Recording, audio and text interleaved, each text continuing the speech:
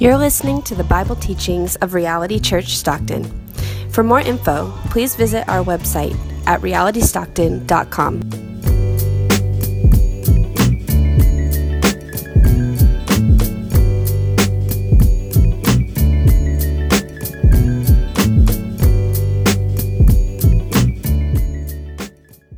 Now, if Christ is proclaimed as raised from the dead, how can some of you say that there is no resurrection of the dead? But if there is no resurrection of the dead, then not even Christ has been raised. And if Christ has not been raised, then our preaching is in vain and your faith is in vain.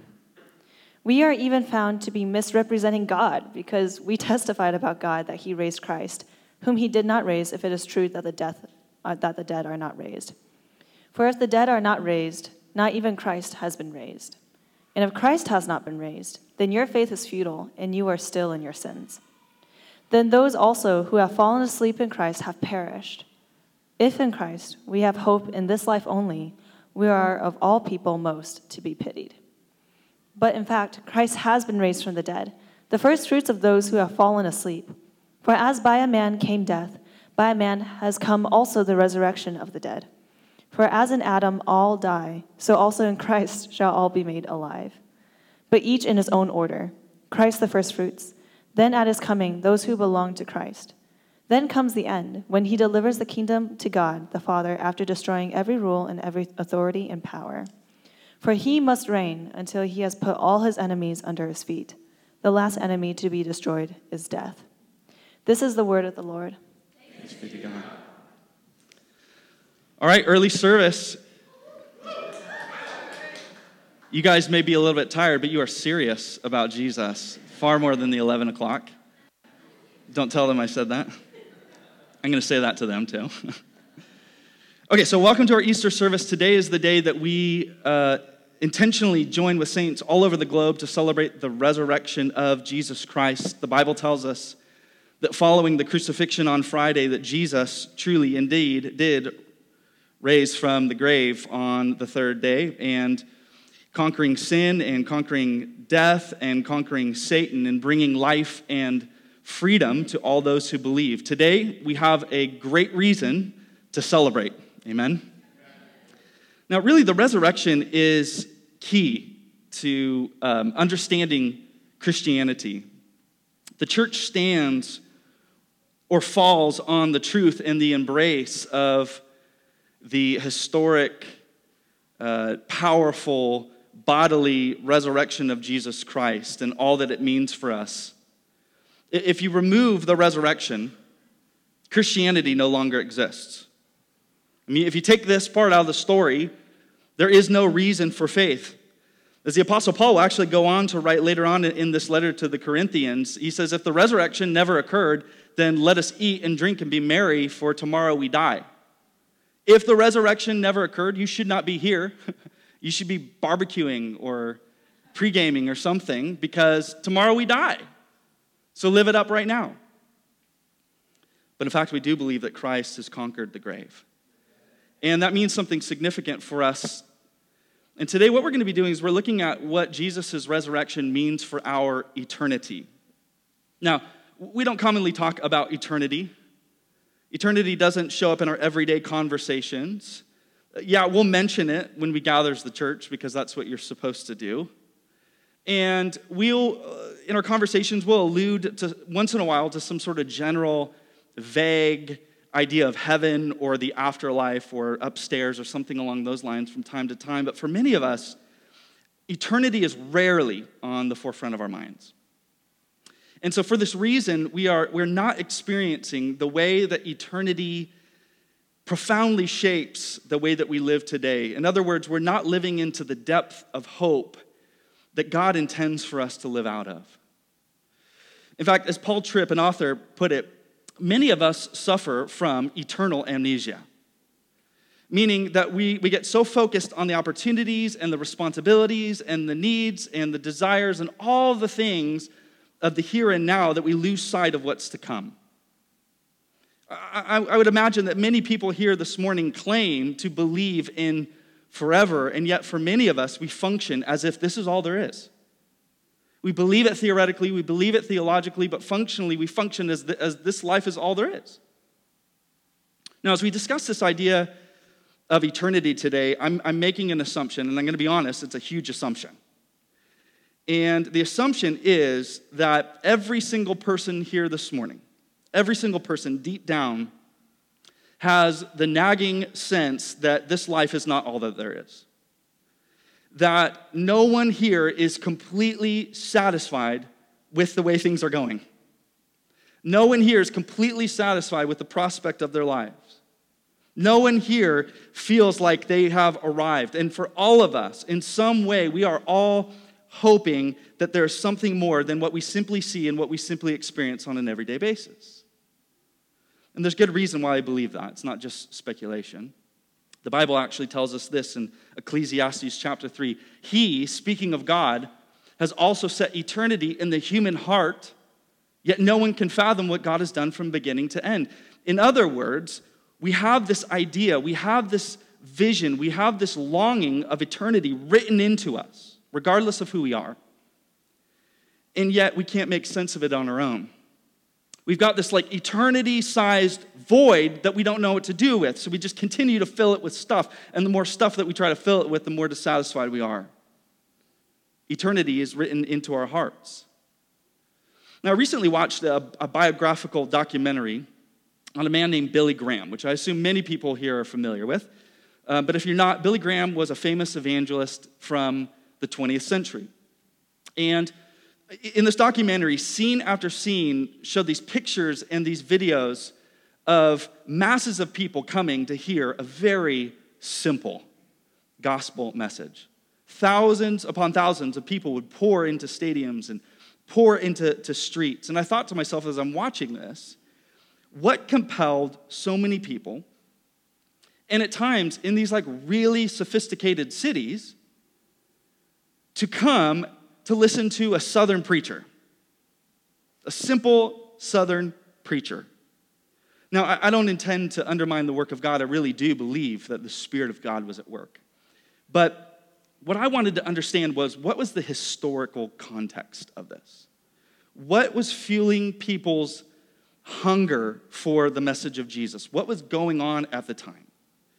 And a very significant factor was the pressures of the Cold War that spanned really from the end of the World War II all the way up to like 1990, a majority of the 20th century. And for decades, the nation lived in this constant, ongoing threat and fear of communist invasion. For many people, any day could bring invasion from any direction. In fact, my mom grew up on a property here on the West Coast that had a bomb shelter on the property. That was just what you did. That was just the fear that was looming over decades of life.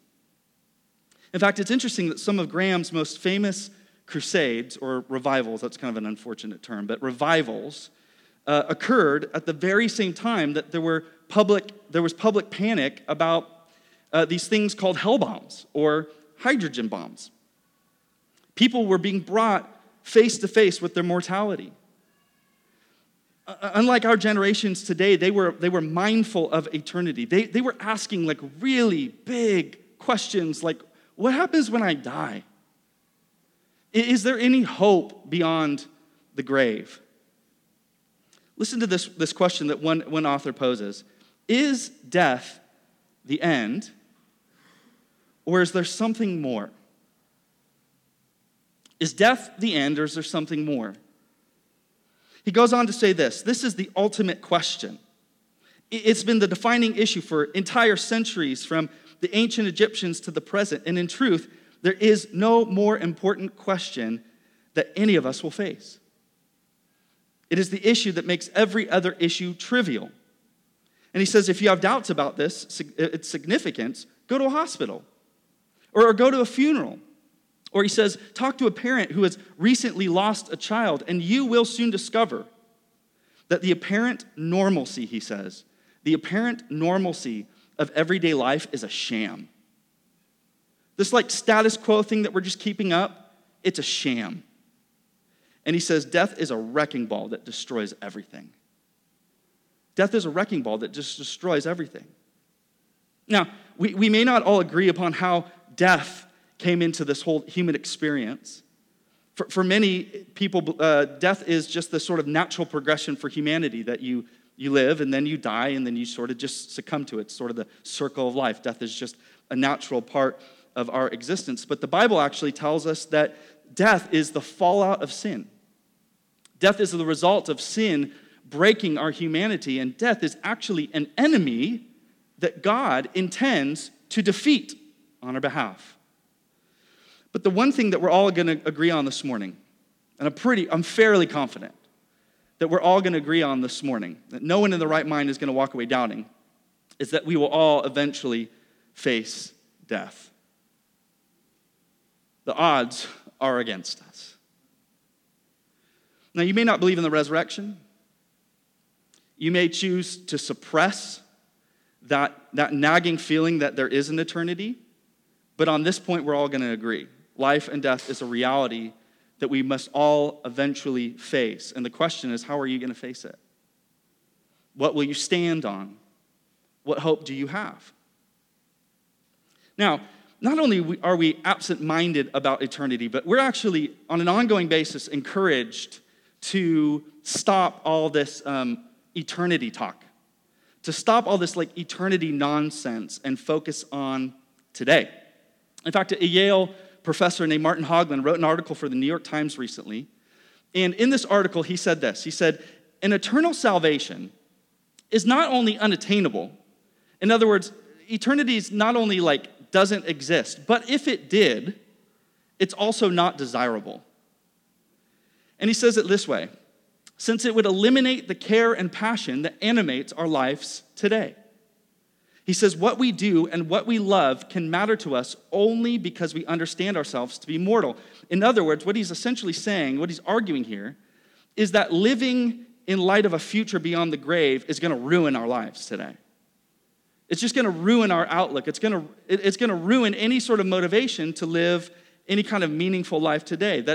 What he says, it's when you operate under the assumption that you live and that you die and then that's it. None of that eternity nonsense.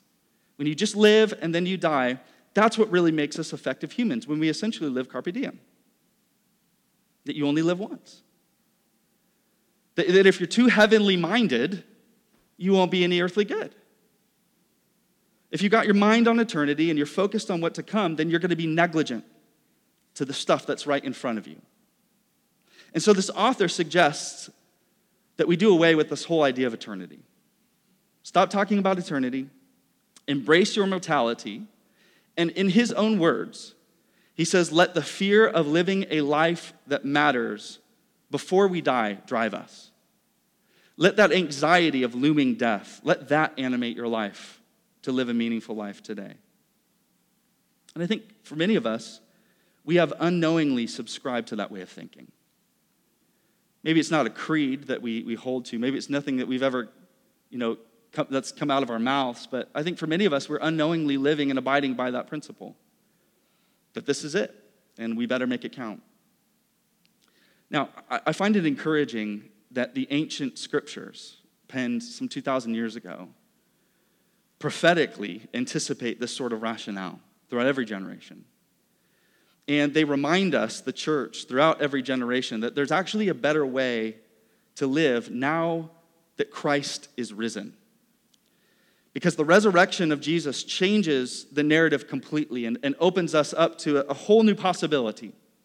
And I know that I read this quote every Easter, but I think it bears repeating every Easter. It's by Leslie Newbigin. He said it this way. He said, I'm neither an optimist nor a pessimist. Jesus Christ is risen from the dead. You don't need to be an optimist. No one's asking you to be optimistic. I would never ask you to bet on humanity, ever. But we also don't need to be pessimistic. Well, then what option is there? Well, the resurrection actually opens up a whole new possibility and opens up a very different motivation for life, and that category is called hope. See, the empty tomb means that there is hope for our today. The empty tomb means that there's hope for our tomorrow. And the empty tomb means that there's hope for our forever. Let's look first at hope for our today. See, what Christians throughout history have discovered is that actually when you live in light of eternity, when you live in light of heaven, that is when you discover meaning and purpose today. That idea, that hope of eternity actually animates our lives to live a meaningful life to a greater degree. And there are examples of this all throughout Christian history. We see the men and women that fought to end slavery in the 1800s in England that were animated by this idea of an eternal God. We see this present in the civil rights movement in the 1900s in our nation that were founded on these principles of an eternal God. That men and women that actually had their minds and their hearts set on eternity were the most faithful in the present. So how does eternity do this?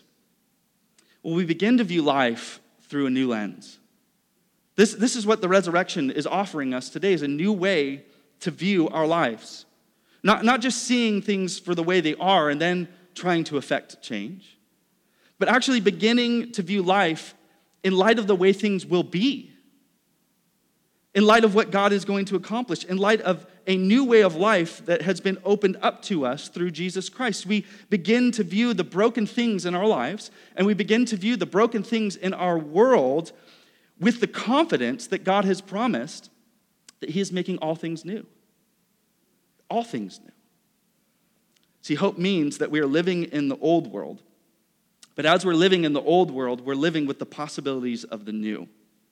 We're living into the old and worn out, broken systems, and yet the way of the new has broken in to our lives and opened up an entire new world for those who believe. Now, it's important to understand that the tomb of Jesus actually became the womb of a new creation. The tomb of Jesus was the womb of a new creation. A new life, a new possibility was born this first Easter Sunday. See, the Bible tells us that through Adam's sin, all of creation was broken and death entered the story. But here in 1 Corinthians, the Apostle Paul is showing us that through the second Adam, now that's kind of strange language, but the Bible describes Jesus as this second Adam.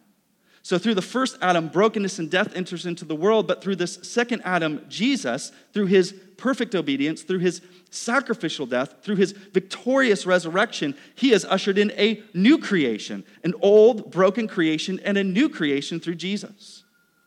Now, I love the way that G.K. Chesterton describes the resurrection day. He put it this way. He said, "On the third day, the friends of Christ, coming at daybreak to the place, found the grave empty, and the stone rolled away.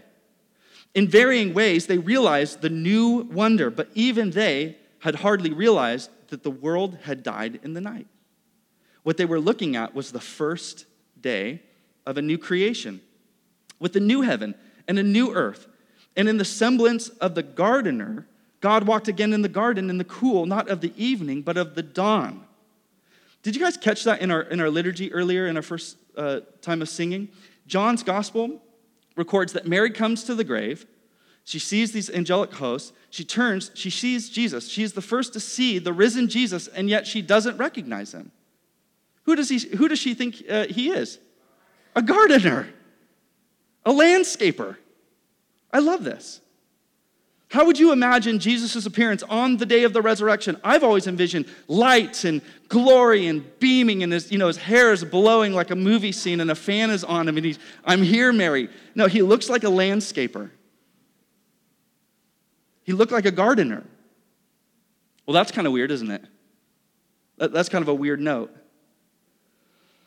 I think what John is illustrating here is that Jesus was wasting no time in cultivating the garden as the second and greater Adam, and really restoring the world to the paradise that it was intended to be. He is picking up immediately where Adam fell.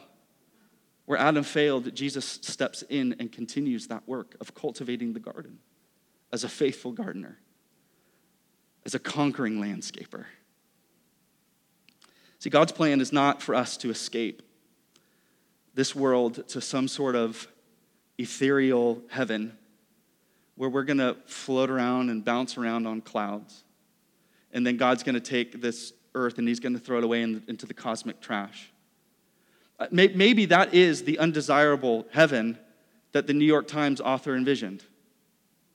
But the Bible actually describes something entirely different. The Bible describes a renewed, physical, real earth where God promises to dwell with man, where hurt and hate and war, and this morning we woke up to the news of bombings in Sri Lanka, and bombings and threat and murder and breakups and death and all the things that we hate, in a world where all those things will be no more.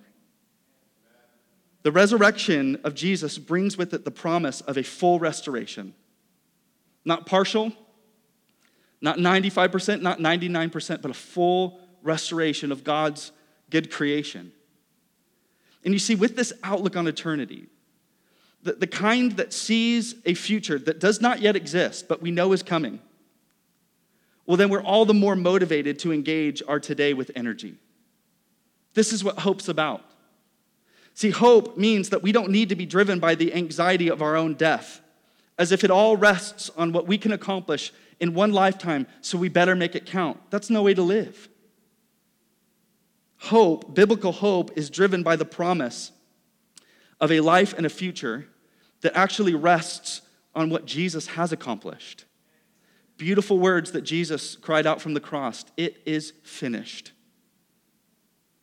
And hope rests not only on what Jesus has accomplished, but what Jesus now is at work bringing about in our lives, in our world.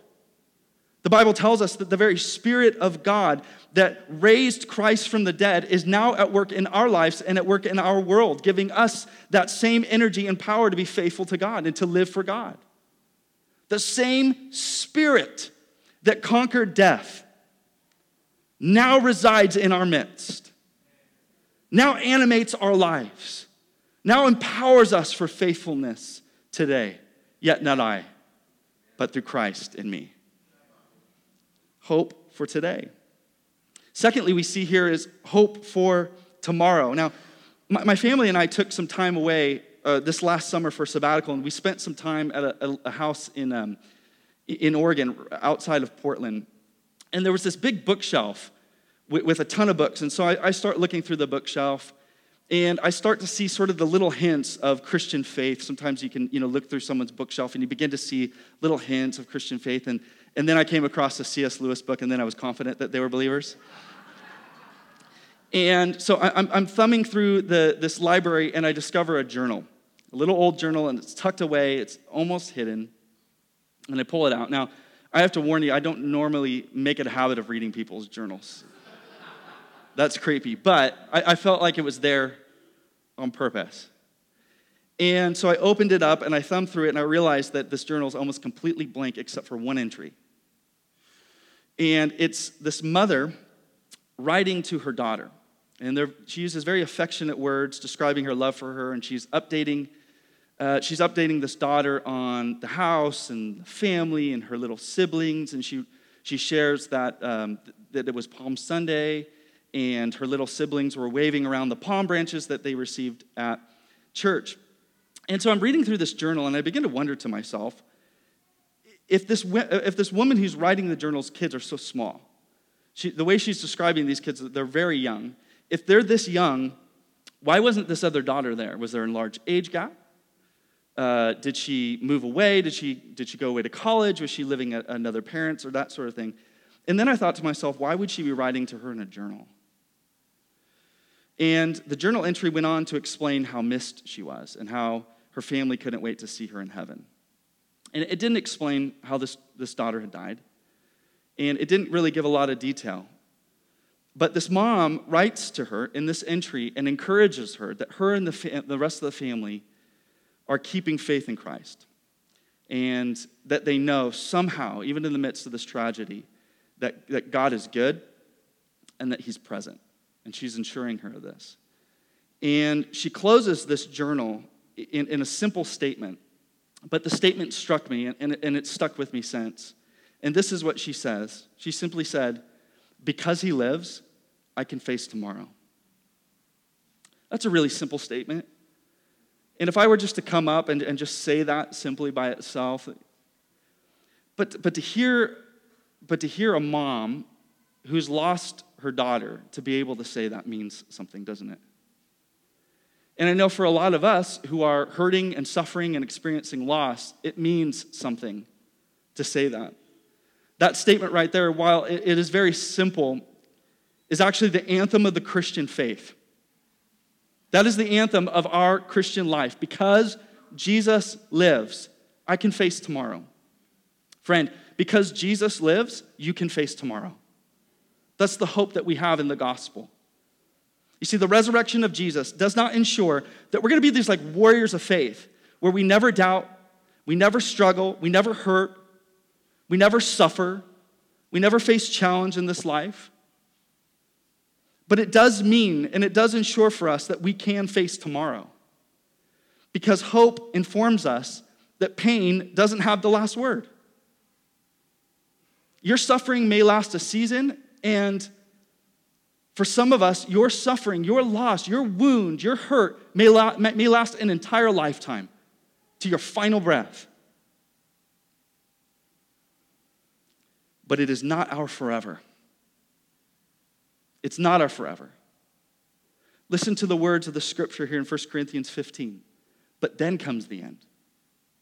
When he delivers the kingdom to God the Father, after destroying every rule and every authority and power, he's speaking about evil rulers. For he must reign until he has put all his enemies under his feet.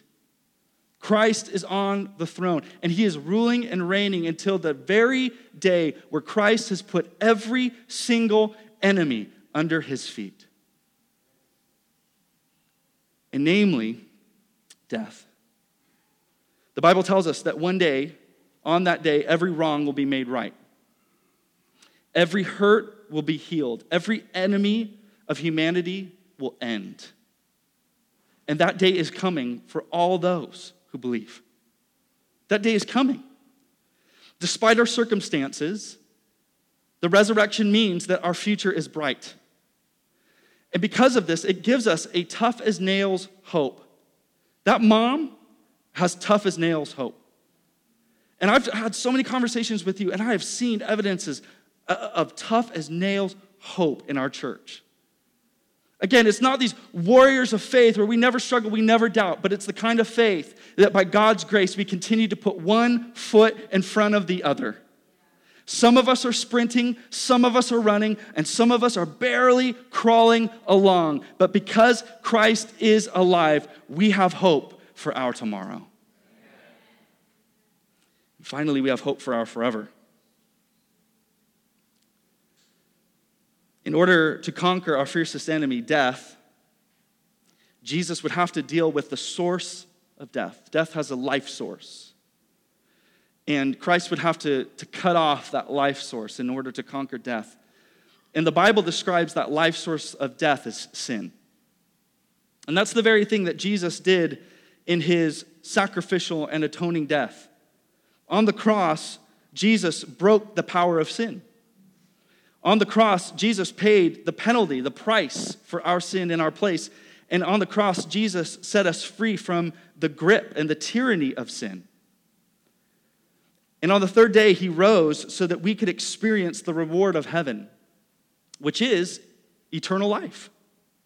To enjoy God and to enjoy one another and to enjoy his creation forever. As C.S. Lewis put it in the Chronicles of Narnia, when someone innocent willingly offers their lives for a traitor and stands in a traitor's place, that death itself starts working backwards. This is what Easter is all about. That because Christ has conquered the grave, death now is working backwards. It's been said before that the resurrection set in motion an irreversible tide. A tide that is moving through human history. You see, when Jesus Christ rose from the grave 2,000 years ago, the Bible actually describes it as just the first of many to come. It's just the beginning. The resurrection is not the end of the story. It winds up at the end of all the gospel accounts. It's at the end of the gospel accounts, but it's not the end of the story. The resurrection is actually just the beginning. When Christ conquered the grave, it was God making a declaration to humanity, I am just getting started. Listen to the words of the Apostle Paul. But in fact, Christ has been raised from the dead, the first fruits of those who have fallen asleep. For as by a man came death, by a man has come also the resurrection of the dead. For as in Adam all die, so also in Christ shall all be made alive, but each in his own order. Christ, the first fruits. Then at his coming, those who belong to Christ. See, what we've gathered, whether you know it or not, what we gathered to celebrate today is just the first of many resurrections to come. Did you know that? See, many of us are maybe asking the question, well, who else is going to be raised from the dead like Christ? Well, according to the scriptures, what we just read, all those who belong to Christ. Who also will be raised with Christ? I'm planning on it. I'm banking on it. I'm putting my chips in on this one. The promise that the scripture makes here is huge. It's huge. I'm going to be honest with you. This is otherworldly language. This is incredible. This is an outlandish claim. But you got to admit, if it's true, it's worth at least listening to. Because the promise being made here is that because Christ rose from the grave, believers throughout all of time will one day be raised with him at his return. We too will be raised to eternal life. When our spirit, who has gone away to be with God at death, will be reunited with our bodies that our loved ones put in the ground. What a thought. Our spirits, our souls, reunited with our bodies. Thomas Boston was a theologian from the 17th and 18th century. And he wrote a book called Human Nature in its Fourfold State. And I got to admit, it's the kind of book that you would expect from a theologian in the 17th century. It's like 400 pages. Yeah, just one of those. But there's this portion in it where he gets to talking about our resurrected bodies. And I don't know how else to explain it. His language changes. And joy begins to leap off the pages. And he sort of scripts this scene where he's imagining the spirit of a person once again meeting with their body at the day of Christ's return. And this is what the soul says to the body when they reunite.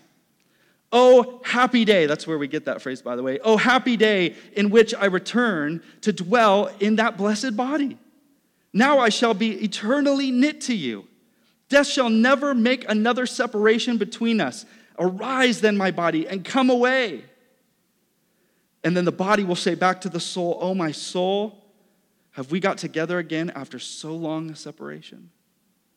Have you come back to your old habitation, never more to leave? Oh, joyful meeting. The picture is that of friends that have been separated for years and years and years being reunited together. Friends that were separated by death, embracing one another once again. And he explains that our resurrected bodies and what our resurrected bodies will be like, that our bodies, the bodies of believers, will be raised incorruptible, which means that we're never going to ache again. That neck pain, that joint, that ligament, that headache, all of it we will never experience again, and death will be no more. That our bodies will be glorious bodies, that they will radiate with glory and splendor. That our bodies will be powerful and strong bodies. And that they will be spiritual bodies, not less than physical, but spiritually alive.